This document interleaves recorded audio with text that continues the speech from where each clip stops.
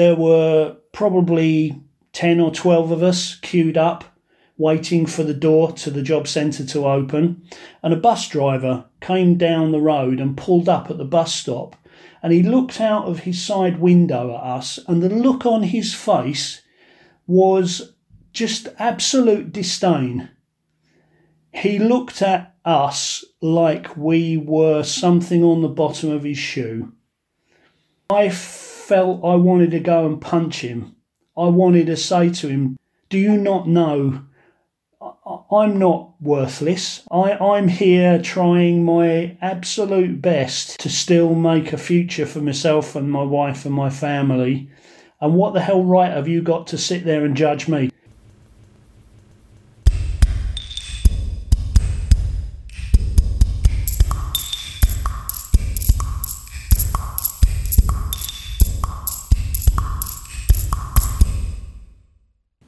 Hello and welcome to episode 2 of Plodding Along. Thank you very much for joining me. People who listen to episode 1 will be very happy to hear that the second episode doesn't start with me in tears. So that's not going to be a running theme through all of the episodes. You'll be very, very pleased and very relieved to hear. So first and foremost, guys, thank you so much to those who have listened to the first episode. I've had some absolutely wonderful feedback already. I've heard from people I went to school with that I've not heard from in years. I have spoken to people that I'd kind of lost touch with and not really chatted to for a long time. Some family that I've not seen for ages. It's been so heartwarming to know that people have actually listened and enjoyed the first episode. And a couple of messages that I've had that have been really, really fantastic to receive. A couple of people who have experienced loss, and the interview that I did in episode 1 with Kurt Lindley has helped them to process their own feelings and their own emotions in a new way, which is so amazing to hear. So thank you so much to everybody who's listened. If you've not heard it, you can listen to episode 1 on Spotify and on all good podcast providers. But here we are on episode 2. It's a little bit different. Of course, every episode of Plodding Along follows a different theme. So this episode we are talking about unemployment and losing your job. But before we get into it, I wanted to share something mental health related that I saw this week that for some reason just fascinated me, and I also found it quite funny as well. So I saw on Twitter people were sharing, I don't know if you follow the Twitter account Letters of Note, which is just basically historic, interesting letters that have been written throughout the ages. And I saw a letter on there that had been written by Charles Darwin in 1861. And I don't know about you guys, but when I think of the great sort of literary minds, the great scientists, the great philosophers, I never think of those people as having mental health issues or almost having feelings in a way. I know that sounds really weird, but I can't imagine Isaac Newton having a bad day or feeling a bit down. I just imagine he's doing genius stuff most of the time. So this really interested me. It's a letter written by Charles Darwin to one of his friends in 1861. He was researching a book about flowers, and namely he was writing about orchids at the time, and he wrote to his friend and said, I'm going to write a little book for Murray on orchids, and today I hate them worse than anything. Which I find absolutely hilarious for some reason, that Charles Darwin, someone that the father of evolution basically, and one of the great naturalists of history, and he had a day where he was like, these fucking orchids, I am absolutely sick to the back teeth of poxy orchids.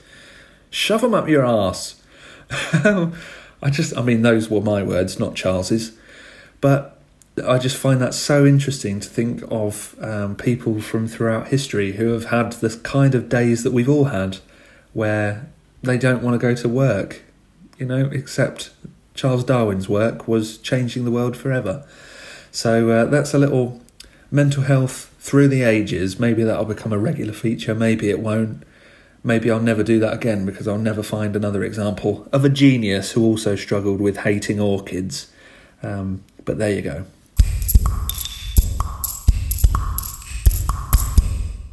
So guys, the guest for episode 2, his name is Michael Smith. He's a health and safety manager, and we have something in common, and that is that Michael Smith is also my dad. That's right, folks. You get 2 Smiths for the price of 1. Yeah, it's a really interesting conversation we have. My dad lost his job in 2012. He'll explain all about what happened, but I was just finishing uni at the time, and this sounds awful, but the whole thing sort of passed me by a little bit. I was obviously aware of what was going on, and it was a worry at the time, but I don't remember it being a massive conversation that I had with my mum or my dad or my sister, anybody really. We just sort of got on with it as a family. But it's only when I've started to have my own mental health issues in later life, and I've thought back to that time, and my dad was obviously going through something quite harrowing and quite difficult, and I feel quite guilty, to be honest, that we never really discussed it at the time, and I don't feel like I supported him really through that.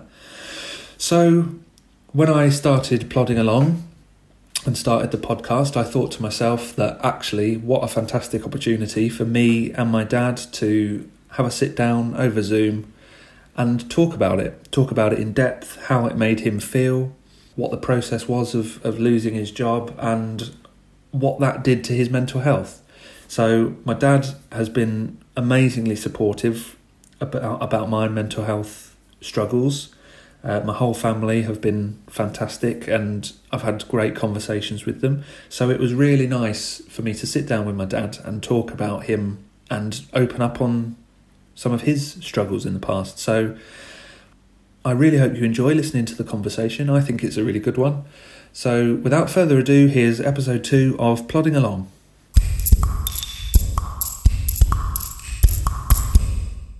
Michael Smith, aka Dad, aka Mikey. Hello. Hello Liam. Hello son. Heir of my fortunes. Yeah, absolutely. How are you doing? You had your COVID jab yesterday. I did. I was very grateful to receive it, but it has wiped me out, I'm afraid. So you're going to be one of those... Are you going to be a fully fledged conspiracy theorist about it now, or are you... I may be. No, at the end of the day, I'm just grateful to be protected. Well, thank you for doing my podcast. As you know, it's called Plodding Along, and basically it's just a conversation with different people about mental health, all kind of different elements of mental health. So I'm really interested to chat to you today, because this is something that we've not really spoken about that much in depth. I was obviously aware when it happened, but I was only 21. Maybe you guys shielded us a little bit from really how you felt about it, and that's understandable. But you lost your job, didn't you, in 2012? I did. I worked in oil refining. Ironically, it was the second time I'd lost the job in oil refining, because I used to work for another company that had a refinery down on the River Thames. They actually laid us off around the millennium. And I had a little bit of a hiatus period, but then I went and worked at the refinery that was actually next door, and then lo and behold, they laid us off from that one as well. So I don't know if that's something to do with me. You've had an incredible impact on the global economy. Yes, I like to think so. The more latter one, I had worked for a major multinational oil company at the refinery they had down on the River Thames. I'd been there for the thick end of 10 years. They actually sold us for in the region of £1.6 billion to an American venture capitalist. He had a bit of a track record in the States of buying up assets from major oil companies that they either were running down or no longer wanted. And basically he would sort of put them together as a bit of a portfolio, polish them up, and then he sold them on. In America, he did that twice, and he made an awful lot of money doing it, and he decided that he would come to Europe and use the same business model. At the time it was bought up by him, it was actually a very profitable oil refinery. And within the portfolio that he set up in Europe, we were by far the biggest asset that he had. Unfortunately, it seems like his model that had been so successful for him in the United States didn't work very well in Europe. Eventually, we were sort of put on notice that it was looking very likely that actually the whole European consortium was going to go into administration. And that happened around May or June in 2012. I remember the exact date of that. That was the day. It was the day before my birthday. It was the 28th of May, 2012. I think you were still away at uni first time round. So, you said about us shielding you from it. Yes, to a degree. There was an element of shielding, but I think some of it was natural anyway because you were already away doing your uni degree. So it wasn't such an up-close and personal experience for you because you weren't living at home for large periods anyway. So it was really just your mum and I. Eventually, the sad day did come when they actually did shut the refinery down. And I remember, we were all sent away.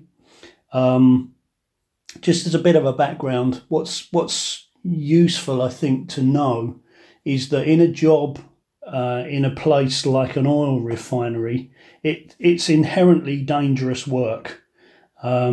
As you know, I'd had a really bad industrial accident many years before when I worked for the previous oil company at the previous refinery, and I'd almost died from that. Luckily, I survived it, but they are inherently dangerous processes and very dangerous places, and you work as a shift of. It's almost the best analogy I can give is almost like a shift in the fire brigade. You know that you are reliant on your friends and your colleagues potentially to save your life.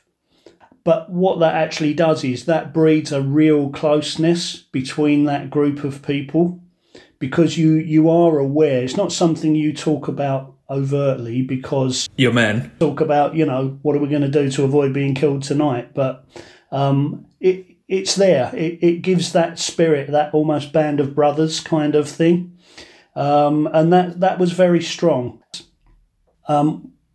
When we sort of scattered, I can remember at the time I said it was like scattering seeds to the wind because I lived 20, 25 miles away from the refinery and not a lot of the other guys lived where I lived. They were all based more along the River Thames and quite a lot closer. So it wasn't like, when I'd go out shopping or walk down the road that I would necessarily see those guys. In fact, the only time for most of it that I saw people who worked at the refinery was when I was at the refinery, when I'd gone in on my shifts. On my shift, we had a close-knit little group. I was a keen golfer. There were other keen golfers on the shift. And we used to meet. We had rest days in between our shift periods. And we would go and meet as a group of maybe 6 or 8 guys and play golf and enjoy a beer and we did it regularly. We would play probably once a week. And what I found was when we actually did finish for the last time, almost immediately that started to disappear.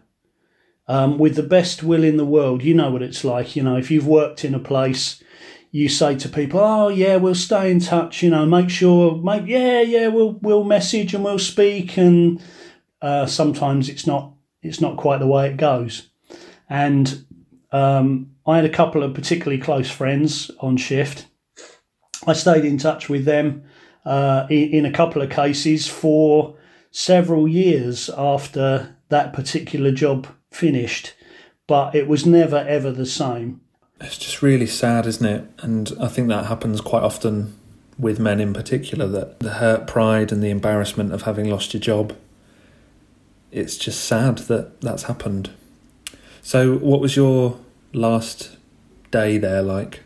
I got called in. There was a place, they called in receivers, and we had to go to a very big corporate type function room. We were given a time and a day. Basically, I sat down on a seat and I saw several people that I knew. So we had a little chat. But I mean, by this time, it had probably been a couple of weeks since we'd seen each other. So there was lots and lots of general kind of chat about how you doing, how are things, how's your family. But then I got called and I had to go and see an employee of the administration firm. And frankly, Liam, I've never felt so processed in my life. I was given a pack of information. They were trying to read from almost cue cards. We are deeply sorry that you've lost your entire livelihood. It was almost robotic. And I can remember clearly starting to feel very, very angry. And in the end, I actually said, because the guy that was dealing with me, by this stage, I was already just into my 50s. This guy was probably mid-20s. He wasn't a lot older than you. And I said to him, with respect, mate, you can save that BS.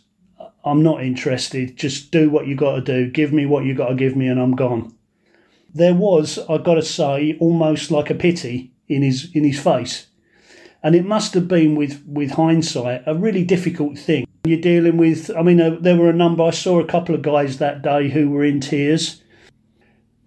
I'd only worked there, in truth, for about 10 years, but a couple of my best friends in refining had been there since they were 16 years old. They'd been there 34 years. It was their entire life, their whole career. And to be honest, they were fabulous oil men. It's a very complex process, oil refining. It's like a giant chemistry set, and the ramifications for getting things wrong are enormous. You can kill people, you can blow things up, you can harm the environment like nobody would know. And these guys were fabulous at it. And I knew, we'd known each other for 10 years and been close friends. I knew that in a couple of their cases, they were literally a few months away from being able to draw a really good final salary pension. It wasn't even a defined contribution scheme. It was a final salary scheme that they'd been in for 30 odd years. God, that's devastating, isn't it? It was. And I remember one night shift when we were in that preamble period just prior to the actual closure of the refinery. I went in one night shift and I talked to one of these guys and he said to me, "Would you help me with a CV, mate? I've never had one." And it made me want to cry, to be honest, because I'd done a bit of job hopping, admittedly, so I was much more used to compiling a CV and putting information together, and to a degree going through interview processes. It wasn't that long beforehand that I'd done that. But guys like these two, the last interview they had was as a 16-year-old boy, and they were now in their 50s, thinking that they were going to do the job they loved until the day they retired, and then headed into the hills with a really great pension and a big lump sum of money. And suddenly that was all ripped away, and the effect on those guys was absolutely devastating. And by extension, the effect on people like me was devastating, because I was up close and personal witnessing what they were going through. That enormous sense of disappointment and dread, truly dread on their part, about what the hell am I going to do now? I guess, but the first thing, I didn't really, again, take it in when I was a kid, the phrase being made redundant. I remember that just coming out. I remember when you were made redundant the first time, but it's only now that I'm a bit older and I actually think about what that language means. The phrase being made redundant, is a horrible, horrible phrase, isn't it? How do you deal with the emotional baggage that comes with that? You're right. It's actually brutal. That's the word I'm going to use. It's brutal because redundant suggests not needed, not wanted, not needed. And, you know, you had a highly skilled group of men and women. And you know, in some respects, that did play to the advantage of some of the people. So, for example, an awful lot of my colleagues decided they wanted to stay in the oil industry because that was their speciality, and they'd got used to the lifestyle that being in that industry could bring them. What that meant in real terms was that a huge number of them got jobs on oil platforms in the North Sea. They joined other oil companies and did offshore work. I thought long and hard about, do I want to do that? Because, as I said, at the time of the closure, I'd already turned 50. I know that's not old, but you have to go through some really stringent training. You know, we've all heard the stories about people being thrown into swimming pools and helicopters being turned upside down, but that's a reality. You have to do all of this emergency response training to be able to work offshore. And I just thought, you know what, I don't really want to go through all that now. And the danger element of the job is even worse on an oil rig. And I've always been very much a family man. I'm a home bird, really. I love my home, as I hope you know. I love my family, as I hope you know. To sort of sit on a three-legged stool out in the North Sea for 3 weeks at a time, if something goes wrong at home, you are not going to be able to get home. Simple as that. It would have to be a catastrophic thing, like a death of a family member, and then, yes, they will airlift you off of the platform. But I used to sort of see things on Facebook from some of my colleagues about, you know, I'm beginning the journey home, because they would have a 4-hour helicopter flight from their platform in the far reaches of the North Sea. I mean, some of them were working nearer to Norway than they did to the UK. They'd have a 4-hour flight to the Shetland Islands, and then a 2-hour flight from the Shetland to Aberdeen, and then a flight from Aberdeen to City Airport in London, and then a train out. And they'd leave the platform at maybe 7 in the morning, and they wouldn't walk in their front door in Hockley or somewhere until 11 o'clock that night.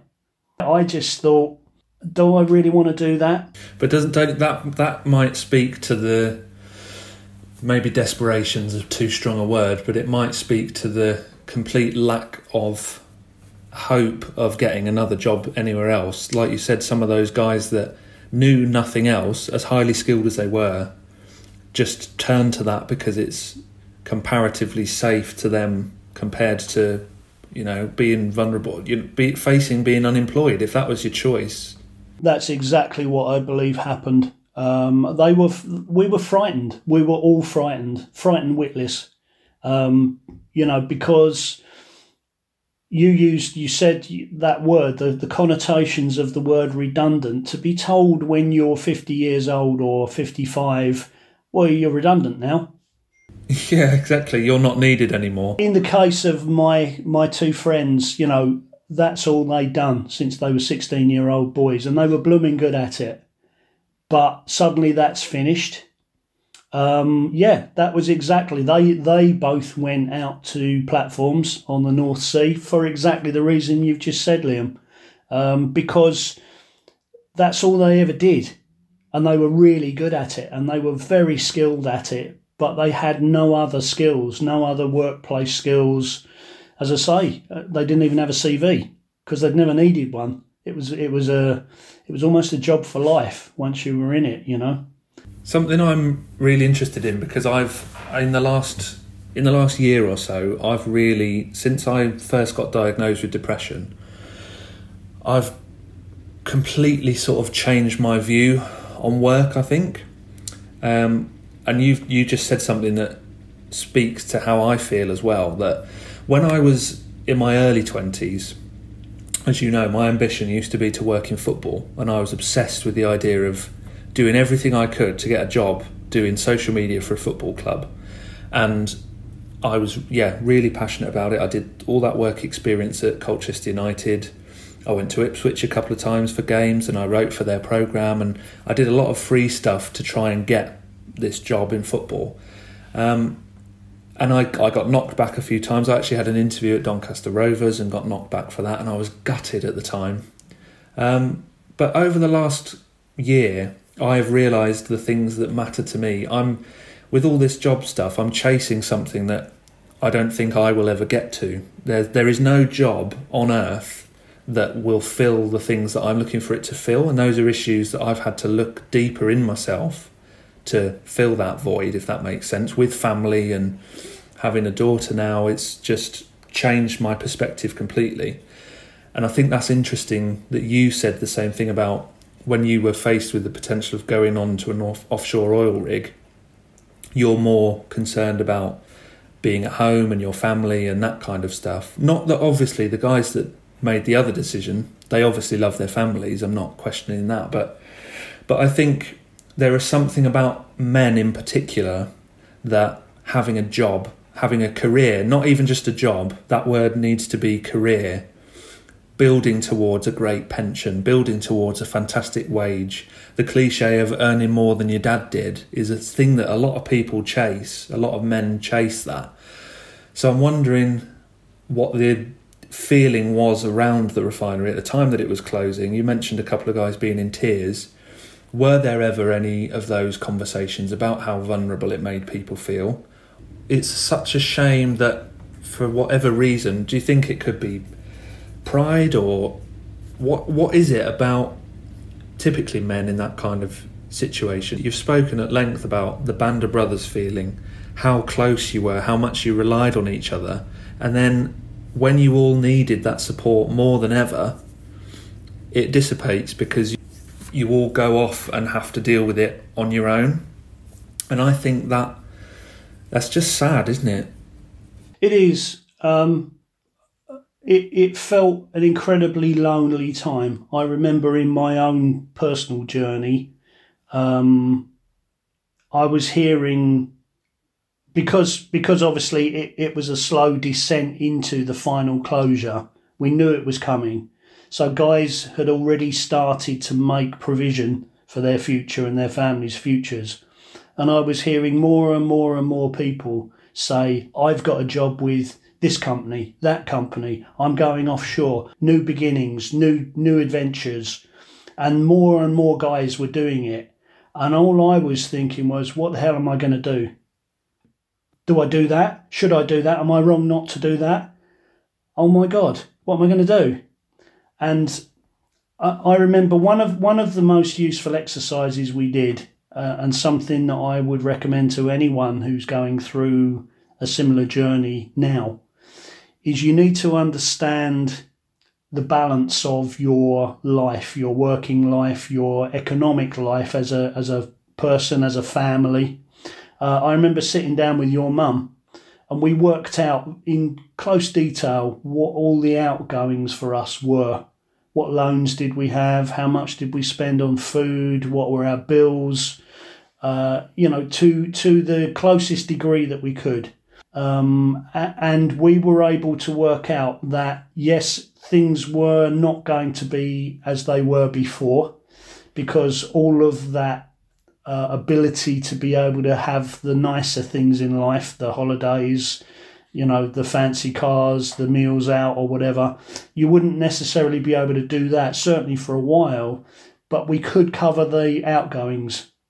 And that was a big moment for me, because it actually felt then that I could take a little time to have a more in-depth analysis of what I might want to do and what options might be open to me.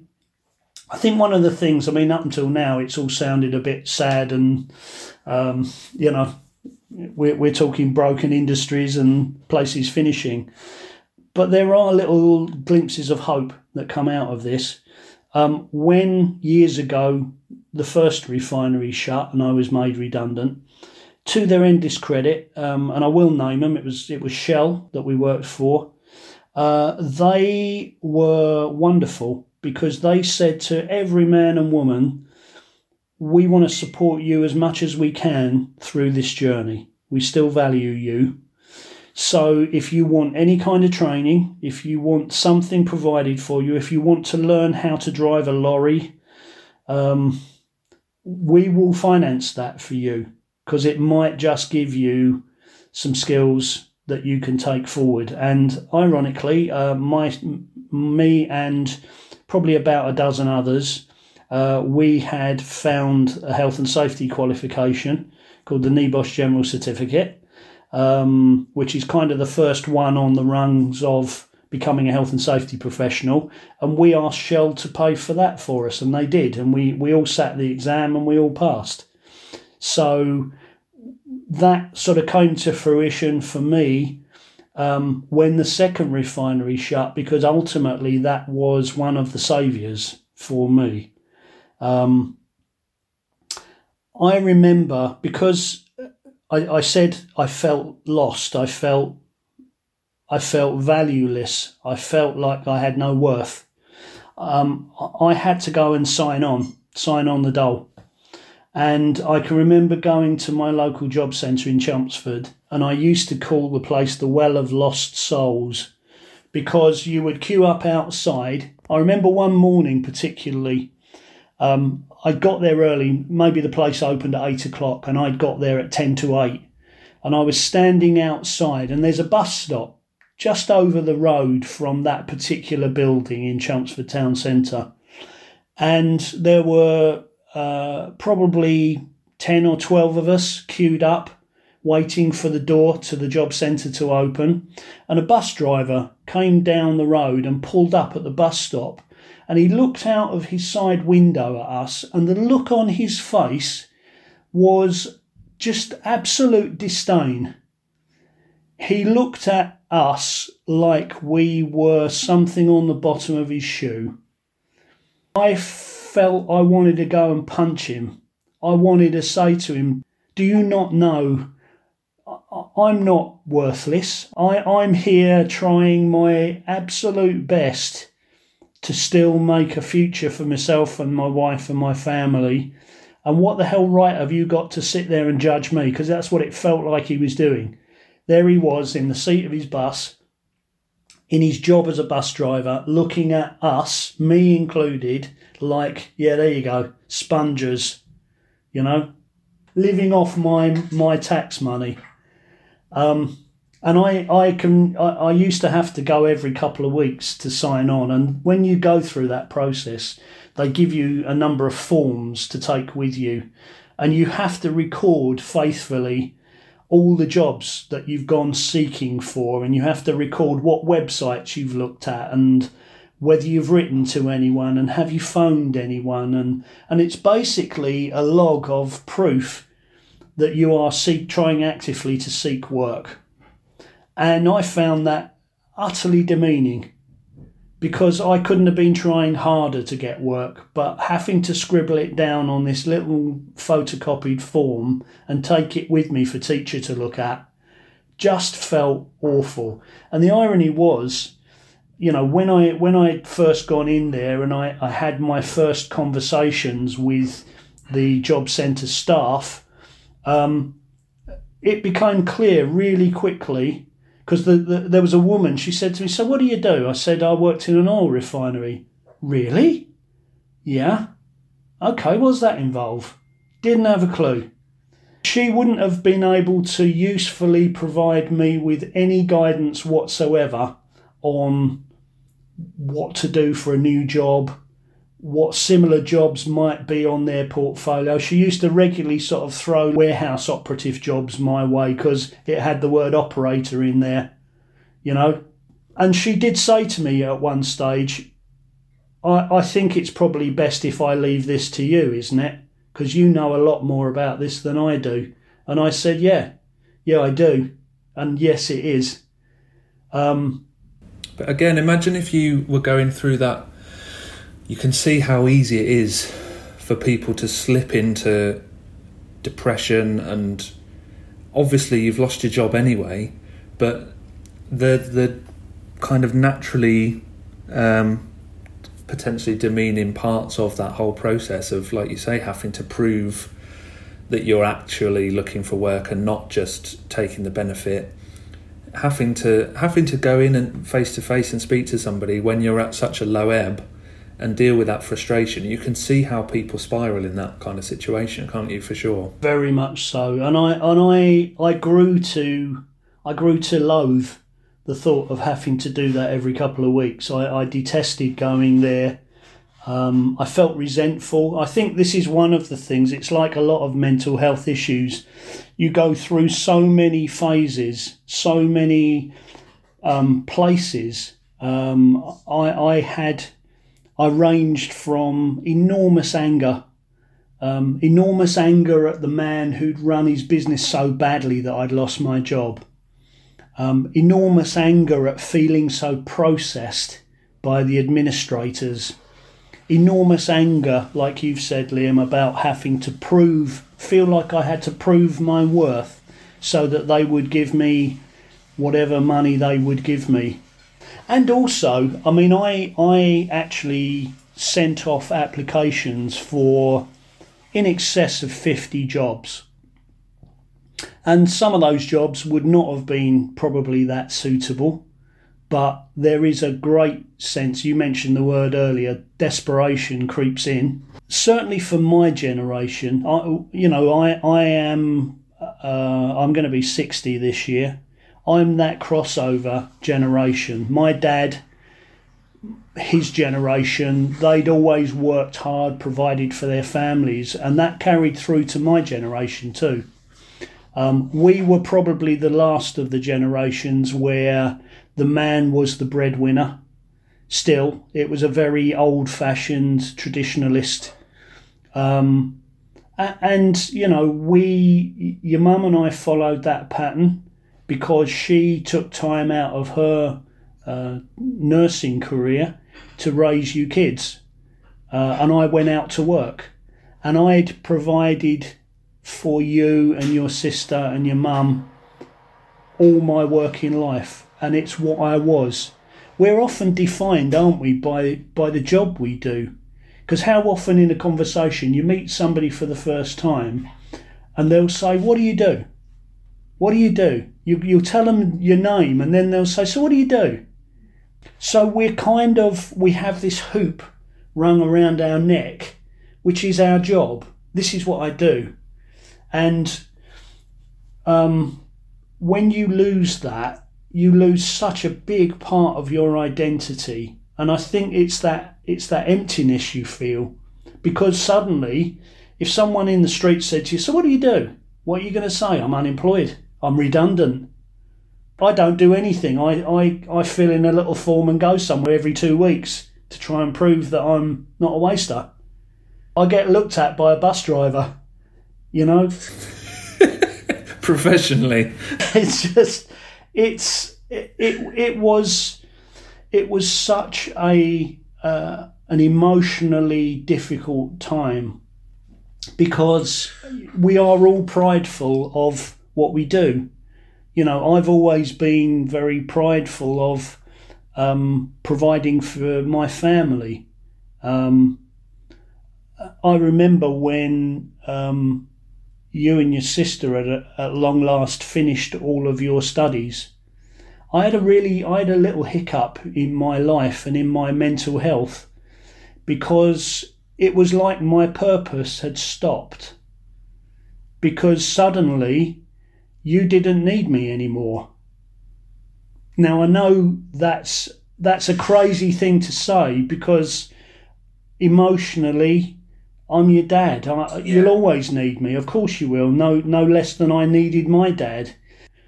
My drive had been to make things available to you and your sister, to offer you opportunities. That was so important to me through my working life.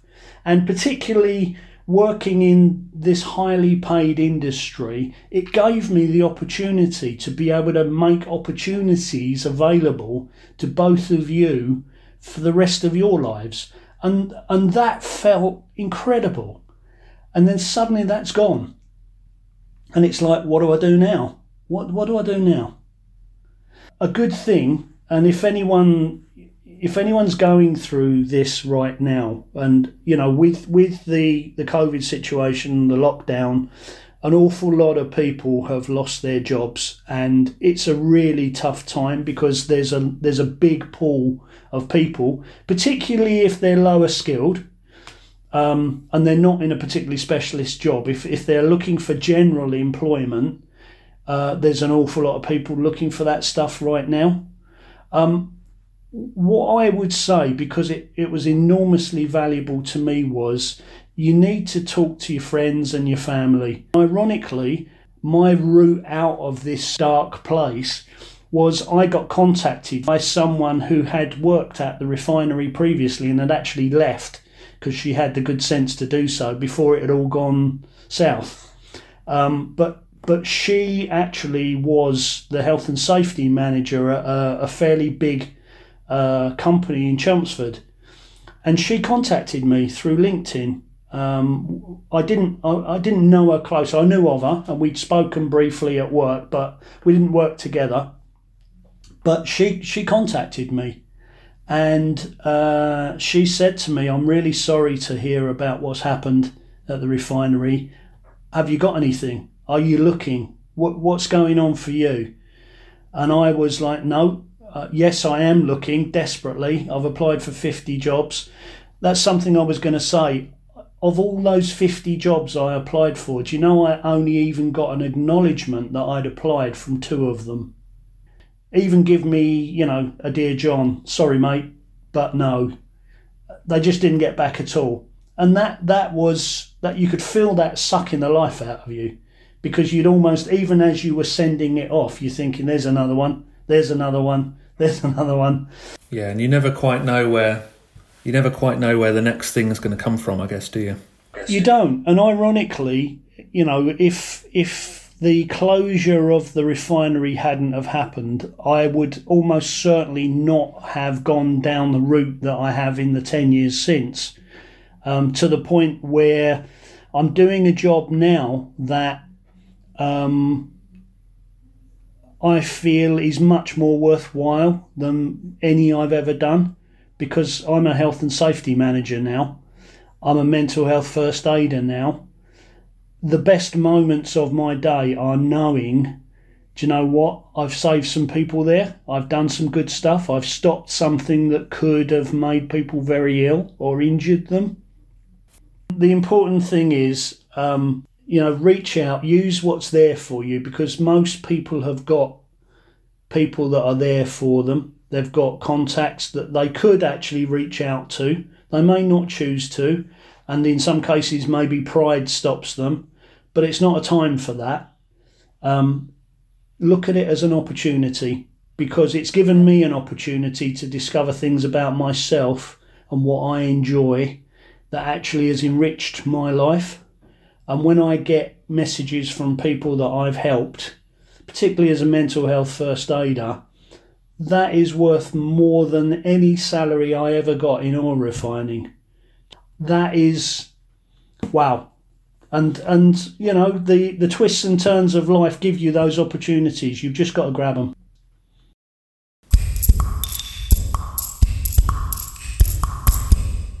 Well, there you have it, guys. That's episode 2. First and foremost, thank you so much to my dad, to Mike, for doing the interview with me and having that conversation. I really enjoyed chatting to him. And it really opened my eyes, to be honest, because I feel like we spoke about things and I heard things from him. He said things to me that I've never heard him say before. So I didn't, to be honest, when he mentioned and brought up that he'd had to sign on and had received job seekers allowance, I couldn't really remember that, to be honest, but that clearly had a huge impact on him and how he felt. And quite rightly, I mean, as we spoke about in the interview, I can see how going through that process and the feelings that he was experiencing of almost a demeaning situation. Whether it happened or not, he felt like he'd been judged by people, including the bus driver who gave him a filthy look. That might have maybe been my dad's self-consciousness perceiving that. It might have actually been an arsehole of a bus driver. It could happen.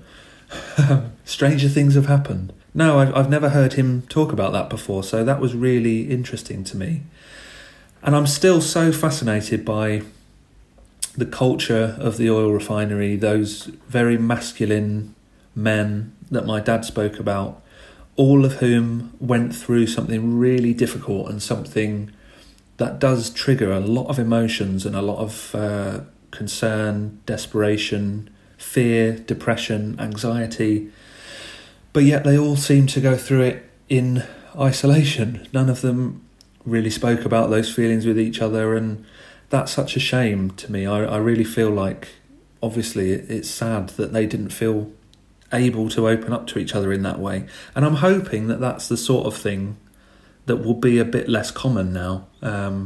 Obviously, that happened in 2012. And even in those 9 years since that, I think the conversation around mental health and, men's mental health and talking to each other, I think the conversation has moved on. So I don't know, obviously, believe it or not, guys, working in social media for Doncaster Council is not the most masculine of environments. I do work with some fantastic men, but we're not particularly what you'd call stereotypically macho men. We're hard in our own way. We're tough, but I don't work in that kind of masculine environment, so maybe the conversation hasn't got to them yet. But I would certainly hope that anyone who's experiencing the issue of redundancy or job loss or unemployment now would feel more capable of and more enabled and empowered to talk to the people that they work with who are going through the same thing, because that really helps to have someone else in the same situation that you feel knows what you're experiencing. So no, it's just a really interesting conversation with my dad, and as he mentioned, there's going to be a lot of people going through facing unemployment at the moment due to coronavirus. We've lost a good few big brands on the high street. Obviously, a lot of people will be going through the same thing at the moment, having lost their jobs or potentially facing the prospect of losing your jobs, or that dreaded, horrible phrase, being made redundant, which I really think we should try and get rid of. So let's start that campaign straight away. Let's not use the phrase made redundant anymore, because no person is redundant just because they've lost one job and they're going to change to do something else. But I hope that what my dad has said in this podcast, if people get to listen to it and if you can share it with anyone who has lost their job recently, I hope that his words and his first-hand account of going through that process can be some comfort. Certainly, I think there's some really useful advice in there about making sure you stay open in terms of chatting to people, talking to your contacts, talking to your friends and family, because you never do know where that next opportunity is going to come from. And not to get too ground down by the process of applications, signing on, if that is the path that you have to take. Nothing's permanent. It won't last forever.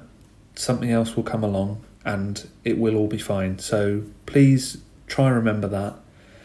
Try and stay positive as much as you possibly can. Talk to your friends and family, and better days will come soon. So if you enjoyed episode 2 and you've enjoyed what you've heard on Plodding Along so far, please follow us if you can, or give us a rate, or even if you can share it on social media, that would be so appreciated. It really would. I'm on the lookout for more people to speak to. We've got some fantastic guests and different conversations lined up. But if you'd like to be involved, or you think you have something to share about mental health, then please do email plodpodcast@gmail.com or follow us at plodpodcast on Twitter. Thanks so much, guys, and I'll see you soon for episode 3.